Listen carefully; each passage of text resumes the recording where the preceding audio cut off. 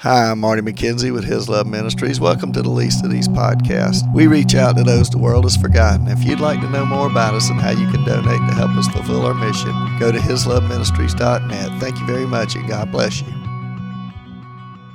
But he says, what manner of love is this that the Father has bestowed on us that we should be called children of God? Think about that. We're children of God. And then he says here, therefore the world does not know us because it did not know him. In this word know, there's two different words here. He says, therefore the world does not know us. And then the first word means to know by looking at or observing. And then the second word know is to know by experience, right? So they don't know us because they see us and they don't want to be like us. They don't want anything to do with us if we're believers. And the second one is they don't know him. They don't experience him. They don't have the fellowship with God. They don't have that relationship with God. You know, and it's like when you're, I don't know if you're a believer or not, and I don't know how many guys are in here, but when you're out in the world and you're a believer, most of the time unbelievers don't want to have anything to do with you. And a lot of times you can't have anything to do with them because the things they enjoy, the things they want to do are opposite what you want to do, right? I was somewhere the other day and I like to play a particular game with some of these people. It's I think everybody that plays, I don't think any of them are believers. There may be one, but I go play because it's a fun game and I enjoy it, you know, and I'd rather do something than watch something, you know what I mean? I like to do stuff. I like physical activity. I like to lift weights. I like to do things that are physical. I enjoy that. And so the other day, one of the guys, they started talking about all these things, and I just got uncomfortable, and I said, all right, I'll see y'all later. I'm heading home. And the guy looked at me and he says, why are you heading home? I said, I just am. I think it's time to head out and head to the house. And so I headed on to the house, you know. You got to pick and choose your battles, you know. Sometimes it's just time to walk off when there's not an opportunity. Sometimes you get those opportunities to talk to people and tell people, you know, and they all know that I don't drink and I don't, and all the things they do, and they know that. They first going over there, some of them say, you want a beer? I'm like, nah. You don't want one? Nah, I appreciate it. And I didn't tell them. They said, well, why not? I said, I don't drink. You know, I don't drink. And, you know, I know some of them see my Facebook profile because we're friends with some of the people on there, you know, and they see the things I post and all. And so I'm taking a stand, and I guess if I ever get an opportunity and somebody seems interested, I'll talk about it, you know what I mean?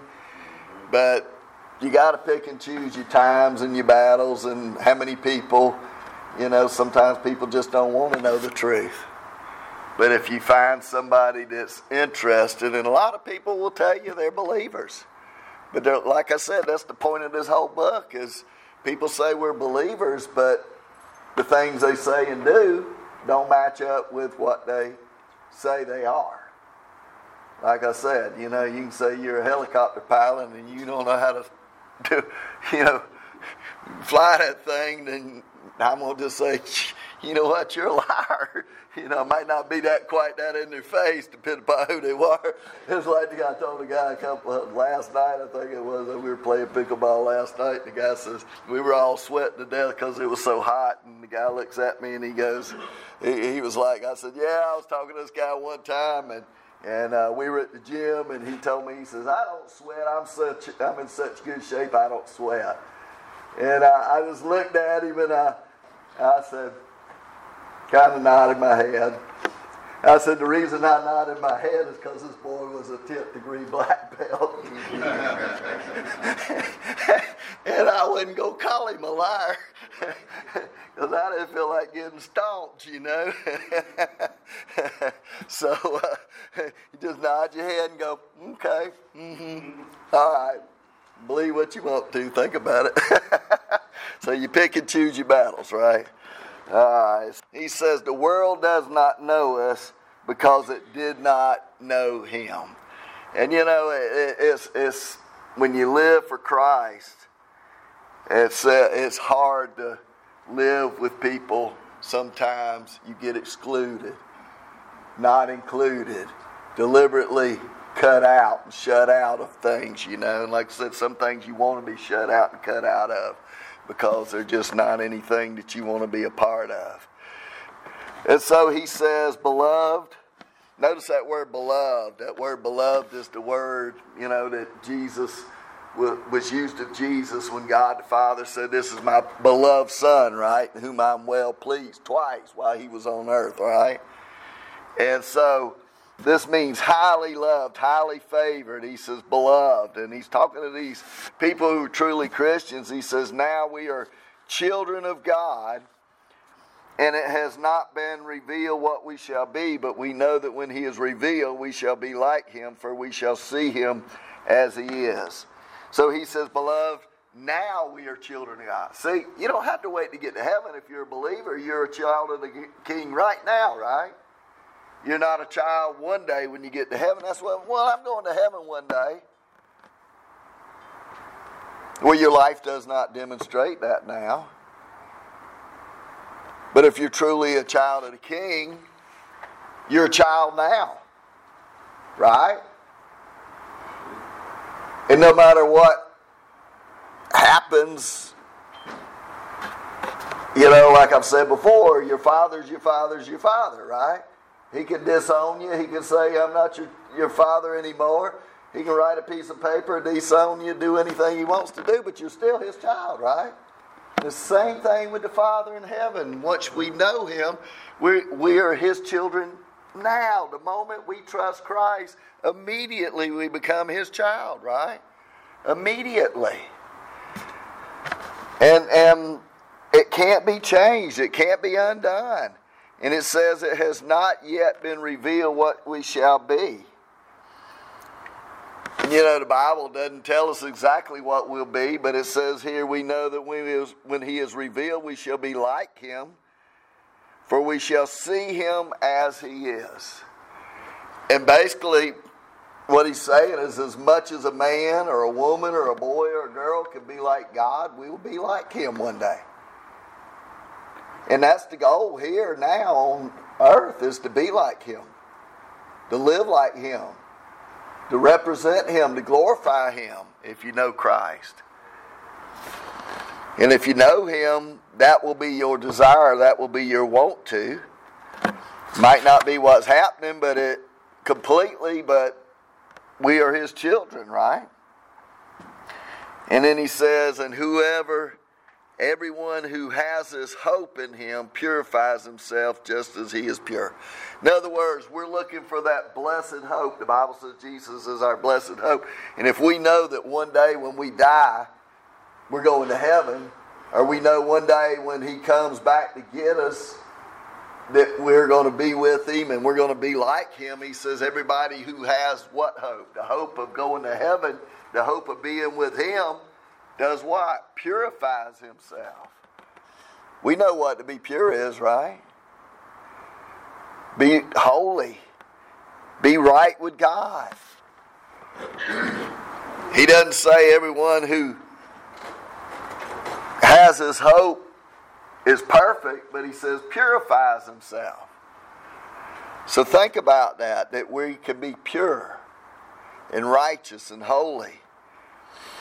And if you look at yourself and you look at your life and you're truly a believer, then that's what you'll want to do. That you'll want to be pure, that you'll want to be right, that you'll want to be holy. And I don't know where you're at. Maybe you're looking at me thinking you're crazy. But I can tell you one thing, guys.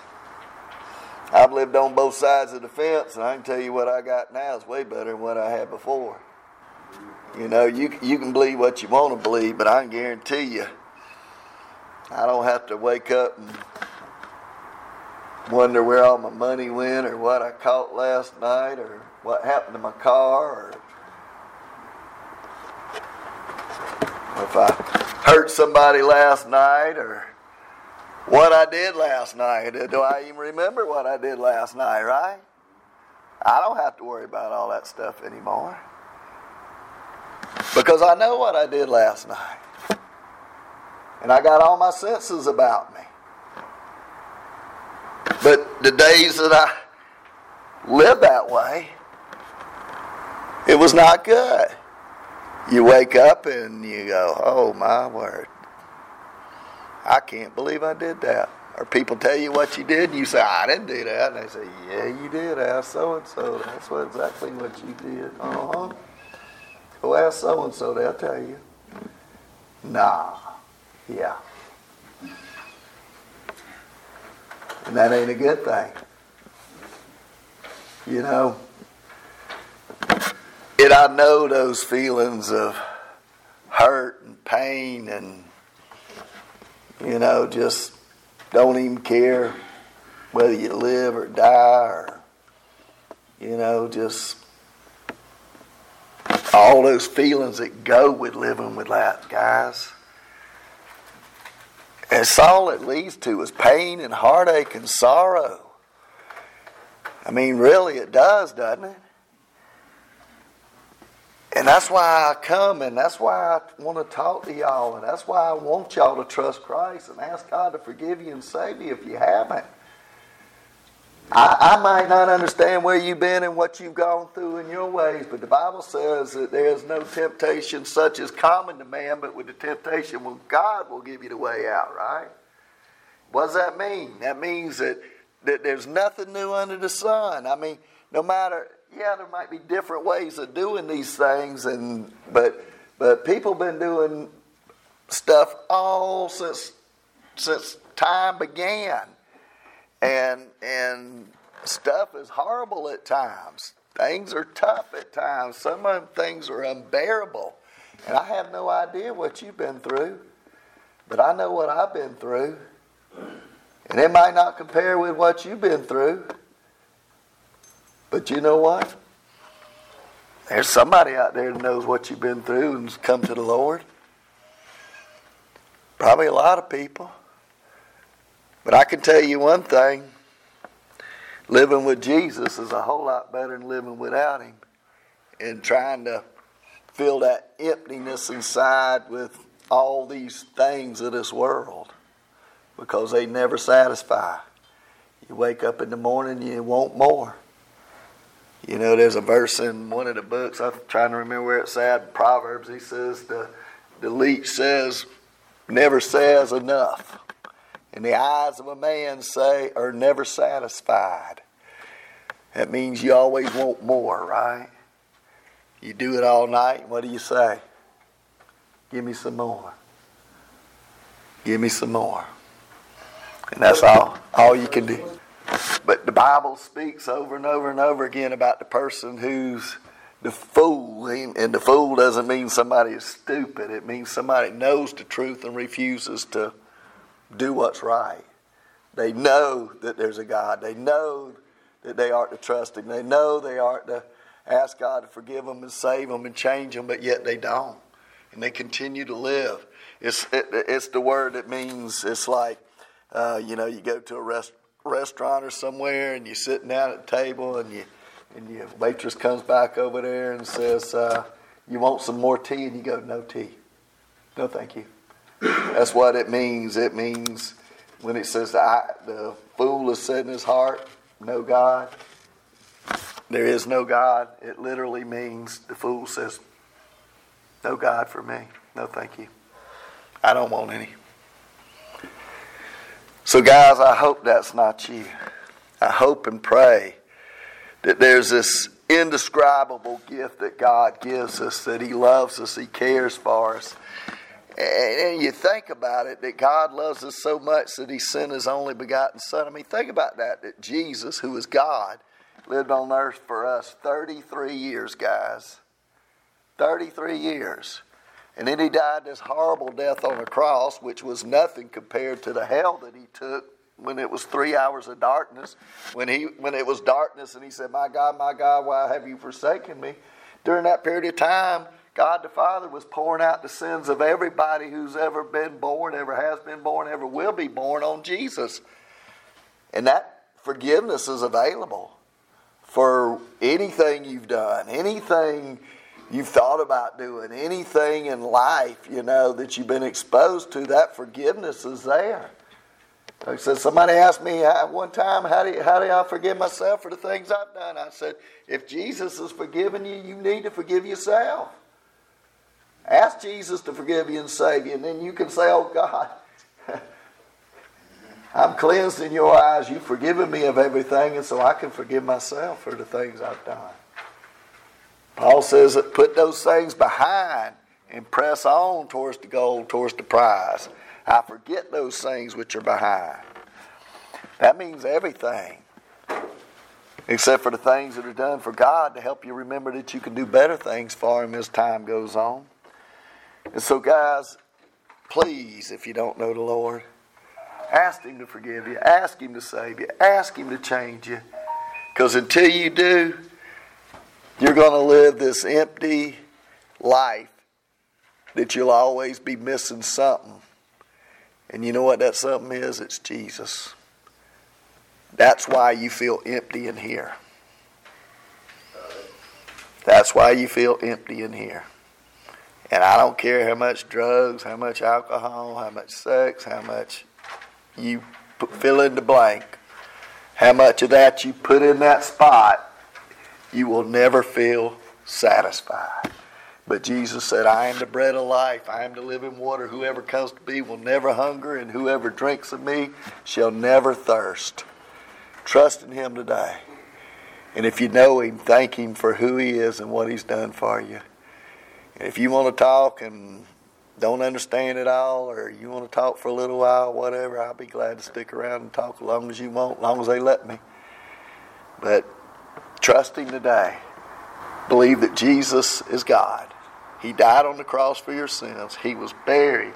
He rose again the third day. The Bible says that if you confess with your mouth and believe with your whole being that Jesus is God, that he's Lord, and that he's been raised from the dead, thou shalt be saved.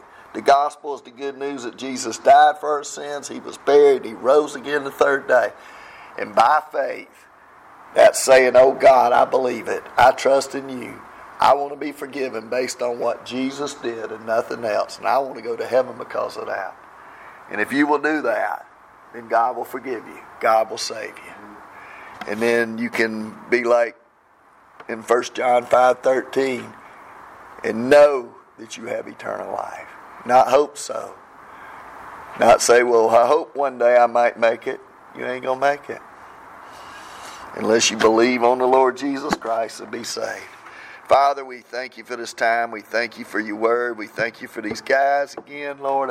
Please, Lord, there's somebody here that's on the brink of trusting you. Just don't let that old devil whisper in their ear and say, wait. Don't do it today. But the Bible says today is the day of salvation. Harden not your heart. So, Lord, I ask that somebody here today would just cry out and say, oh, God, I'm a sinner. Save me. And they would take you at your word and believe you, because you said whoever calls on your name shall be saved. Whoever believes has eternal life. Do that today, Lord. For the rest of us that know you, Lord, help us to continue to grow in the grace and the knowledge of the Lord Jesus Christ.